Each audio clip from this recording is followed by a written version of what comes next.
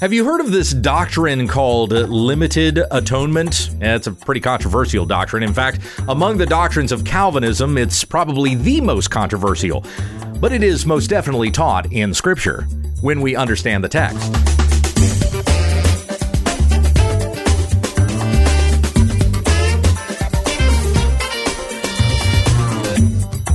This is When We Understand the Text, a daily study in the Word of Christ, for the sake of the faith of God's elect and their knowledge of the truth, which accords with godliness.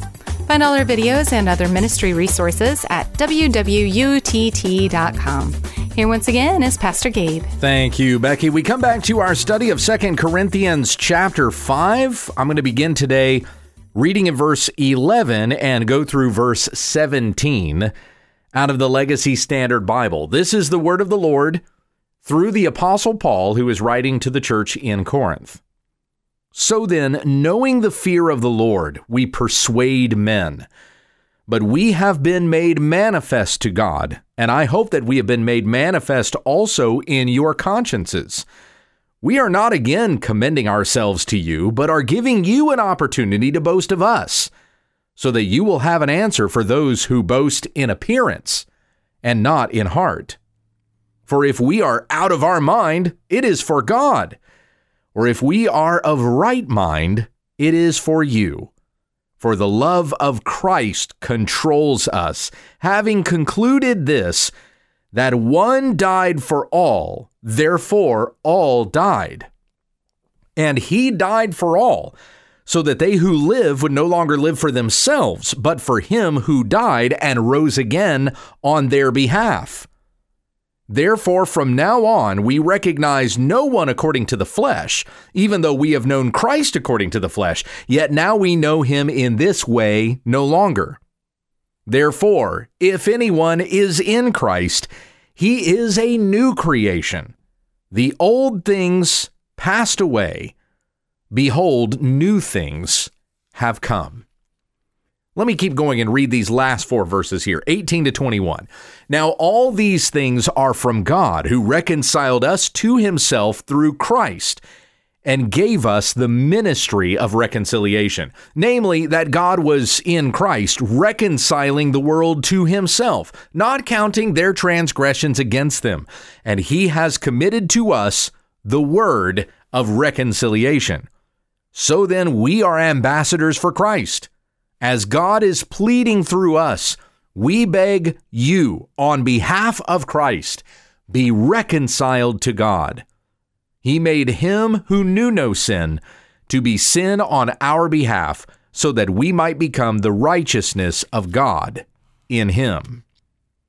Now that section regarding reconciliation we won't get to until next week, but we look at a section today that is going to be quite the argument for a doctrine that is referred to as limited atonement. And I'll explain why here in just a moment. You didn't know there were biblical arguments for limited atonement, did you? I thought that was an unbiblical thing that Calvinists came up with. No, it's right here in 2 Corinthians chapter 5. So verse 11, then knowing the fear of the Lord, we persuade men, and we've considered that verse yesterday, knowing the fear of God, that he is judge, and therefore we tremble before him, knowing that he has the power of life and death in his hands. Now, we who are in Christ, we don't fear the wrath of God. We are not under wrath. We are in the love of God. We are his children. He is not going to pour out his wrath on the objects of his affection. So we don't fear the wrath of God, but there's still a reverent fear we must have of God because he's God. Because he is the one who sits enthroned over all that he has created. Because he has the power to not only destroy a life, but condemn it forever in hell. That's a word that comes from Christ. He says, do not fear the one who can destroy the body, and then after that can't do anything to you. Instead, fear him who, after he has destroyed the body, also has the power to destroy the soul in hell. Yes, I say fear him. And whom Christ is referring to is the Father. So knowing the fear of the Lord, knowing that God is judge and he will condemn the wicked to eternal judgment, we persuade men, but we have been made manifest to God, And I hope that we have been made manifest also in your consciences. So Paul talks about being in the fear of God, but we don't fear his wrath. We've been made manifest to God. He knows the intentions of our hearts. We persuade men because we don't want them to fall under the condemnation of God. As it says in Hebrews, it is a fearful thing to fall into the hands of the living God. And so we go forth with the gospel. And I hope you recognize, Paul saying to the church in Corinth, I hope that you recognize also our genuineness, that we're not doing this for ourselves, but for the glory of his name. And we're not commending ourselves again to you, but we're giving you an opportunity to boast of us so that you will have an answer for those who boast in appearance and not in heart. That's the other false teachers there in Corinth who are boasting in, just they're putting on airs. They look like apostles, but they're not really. So boast of those who are genuine in heart, who have done all of this for you, that you may know this ministry of reconciliation. Again, Paul is not going to name it by that until we get to the end of the chapter. But we go on here in verse 13.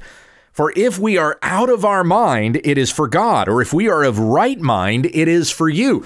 This seems to be an accusation that gets thrown at Paul, that he is out of his mind.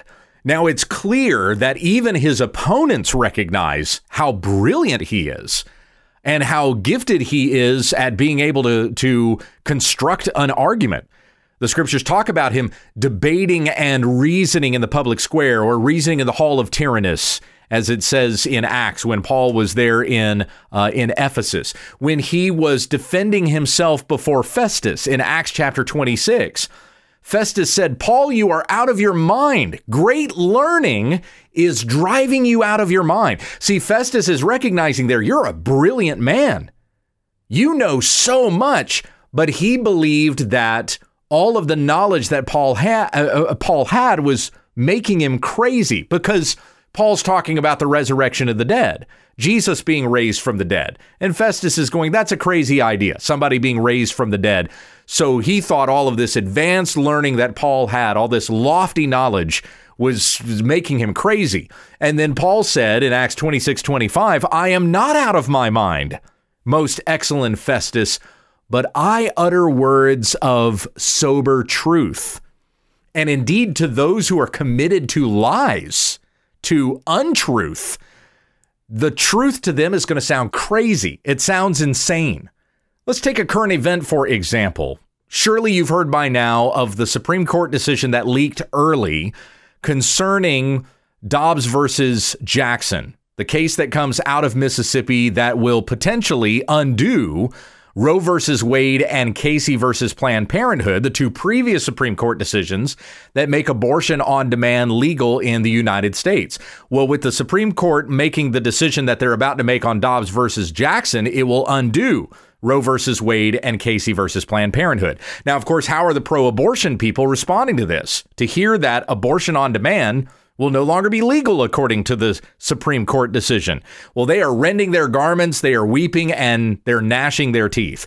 They think that people who want to save the lives of unborn children in the womb, they think they're evil. They think we're evil because that's what we want. They think that we're anti-women, that we want to abuse women. They think that we're doing violence toward women, when the reality is that those who are pro-abortion are the violent ones. They're dismembering babies for the sake of being able to have sex without consequences. But they are so convinced by these lies that they think the truth is insane.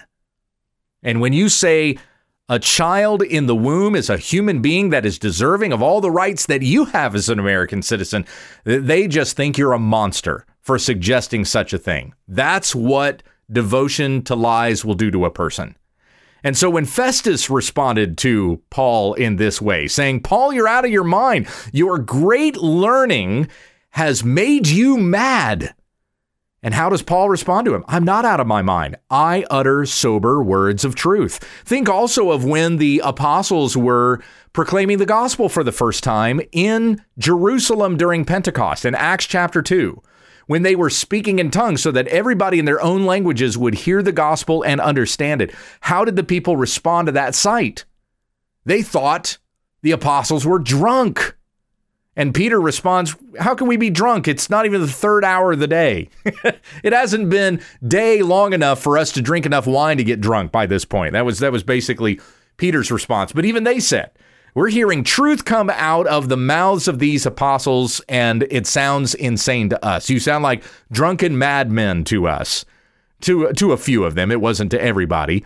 But those who are devoted to lies, that's what the truth sounds like. The truth sounds like insanity. And so Paul says here in 2 Corinthians 5:13, if we are out of our mind, it is for God. Like if men who are devoted to lies are going to say of us that we're out of our minds, well, that's unto the Lord, because God knows we are in our right mind. And what we are proclaiming is not insane. It is the word of God that has been given to us by Christ. The word of an apostle was the word of Christ himself that he gave to his apostles to take to the world. So the people hearing these things that Paul would proclaim, like the resurrection of the dead, they're going to think that is insane. Okay, if that's going to be the perception by the world, then we're out of our minds for God. I remember one songwriter years ago writing, I would be a fool for you because you asked me to. Talking about, hey, I'm going to believe in the gospel. I'm going to proclaim Christ. The world is going to think of me as foolish, but I'm going to do it because you asked me to. Of course, I'm going to be foolish in the eyes of the world, but in the eyes of God, I am pleasing to his sight. So if we're out of our mind, it is for God. If we are of right mind, it's for you. Like if you hear words that we're saying and you're like, that makes total sense. That is the truth. Praise God for it. See, that was for you. We're in our right minds for your sake. Those who hear what we say and you know it is the truth. It is for your benefit that you know it to be true. That's what Paul's saying there in verse 13. Verse 14, for the love of Christ controls us, having concluded this, that one died for all, therefore all died. And before I get to that part, let's sit on that first part of verse 14. For the love of Christ controls us. Why would Paul be risking his life and doing everything that he is doing for the sake of these Corinthians or for the sake of anybody? Why do this for the gospel? Because we're being controlled by the love of Christ. And you can think to yourself, no, wait, hang on a second. Free will. Paul's got free will. So surely he's just using an expression here. No, he's really controlled by the love of Christ. So that he would not be opposed to God or an enemy of God any longer. He is a friend of God and a servant of the Lord Jesus Christ, controlled by God's love. This happened for Paul because God was gracious to him. Now, some translations say compelled, but the language that's used there in the Greek is a language of force. We are controlled by the love of God. He loves us that he would bring us to this and make us participants in this plan to save those whom he is going to save by the proclamation of the truth. So the love of Christ controls us. Having concluded this, and here's the truth that Paul proclaims, that one, who is Jesus, died for all, therefore all died. Now let's be careful with that phrase there. Let's understand it rightly. We're understanding it in context. Surely you've heard this expression before. All means all, and that's all means. That is an incorrect expression. All always has a context. What is the context of the word all as it's being used here? We have concluded this, that one died for all. Jesus died for every single person in the world. He died on the cross to atone for the sins of every single person in the world. Is that what Jesus did? No. Look at the context. One died for all, therefore all died. Have all died to themselves and therefore live for Christ? No. So therefore the all there cannot be every single person. Let's go on. Verse 15 even helps us further with this context. And he died for all, so that they who live would no longer live for themselves, but for him who died and rose again on their behalf. Who did Jesus die and rise again for? Well, according to what we have in verse 14, all. He died for all, therefore all died. But verse 15 says he died and rose again on behalf of those who live, who have died to themselves and live for Christ. Look at that again carefully, 14 and 15. For the love of Christ controls us, having concluded this, that one, Jesus, died for all who are in Christ. Therefore, all who are in Christ died. And he died for all who are in Christ, so that they who are in Christ, who live in Christ, would no longer live for themselves, but for him, Christ, who died and rose again on their behalf. My friends, that's the doctrine of limited atonement. Now, even those who love that doctrine of limited atonement, they're not really fond of that name, and I'm the same, but since that's the common name for it, that's the name I'm using here. The doctrine, I think, is more rightly labeled particular atonement, because Christ died and atoned for the sins of a particular people. Those who were predestined from before the foundation of the world, whom God chose to redeem by the giving of his son to die on the cross for their sins. Now, we don't know who the elect are. We're not to be hyper-Calvinists in the sense that, God has already decided everybody who's going to be saved, so therefore I don't have to preach to anybody. I don't even have to share the gospel with anybody because God already knows who he means to save. Well, God means in that plan of salvation to use us to take the gospel to those whom he has predestined for salvation. And we don't know who God is going to save. As Charles Spurgeon said, if it was just as easy as walking up to a guy and lifting up the back of his shirt and finding a red X on his back and say, oh, okay, you're the elect, well, then I would only preach to those with X's on their backs. But that's not the way that God has determined this. That's not our role in the plan of salvation. He knows who the elect are. We do not. So we need to go out and preach to absolutely everybody. But we do know this. Those who are saved because God had predestined for their salvation. And just as we have here in verse 14, with Paul saying the love of Christ controls us, so it is the love of God that brings us to where we are. That drives us to do what we do in Christ Jesus. It's all his doing. It is not ours. And I'm not advocating for fatalism here. We're not talking about fate. We're talking about the sovereignty of God. This is his decree that he has ordained these things from before the foundation of the world. Now, we're not deists. We don't believe in a God who just set all these things in motion and then took his hands off of it and everything's just kind of operating on its own ever since. No, God is active in this work that is being done. There is the decree that has happened before the creation of the world, and then there is God working even in his creation now to bring about those things that he decreed from the very beginning. Christ in us. Christ controls us.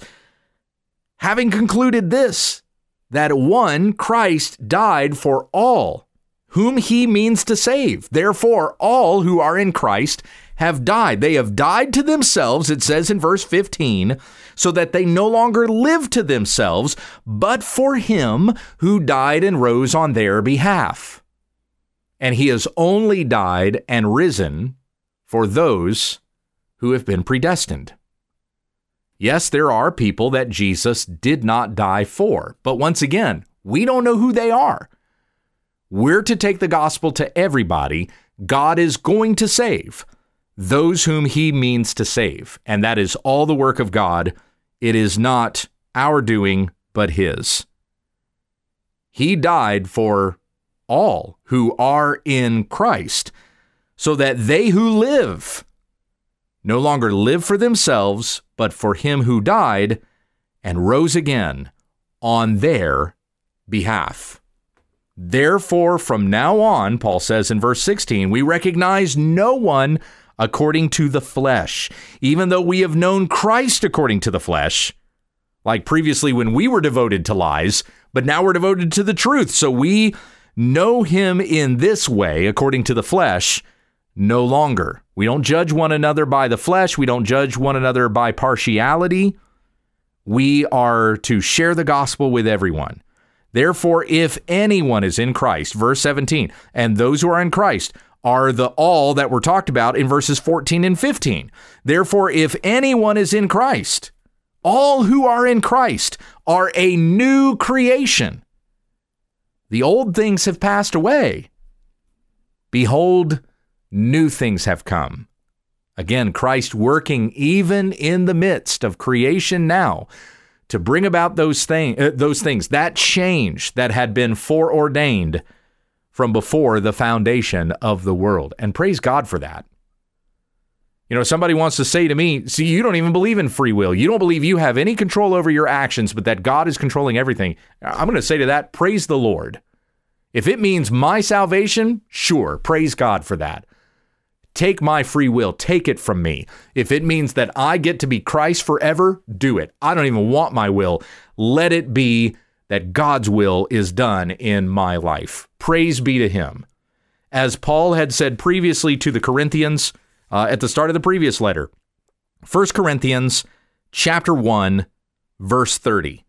It is by his doing you are in Christ Jesus, who became to us wisdom from God and righteousness and sanctification and redemption, so that just as it is written, let him who boasts, boast in the Lord.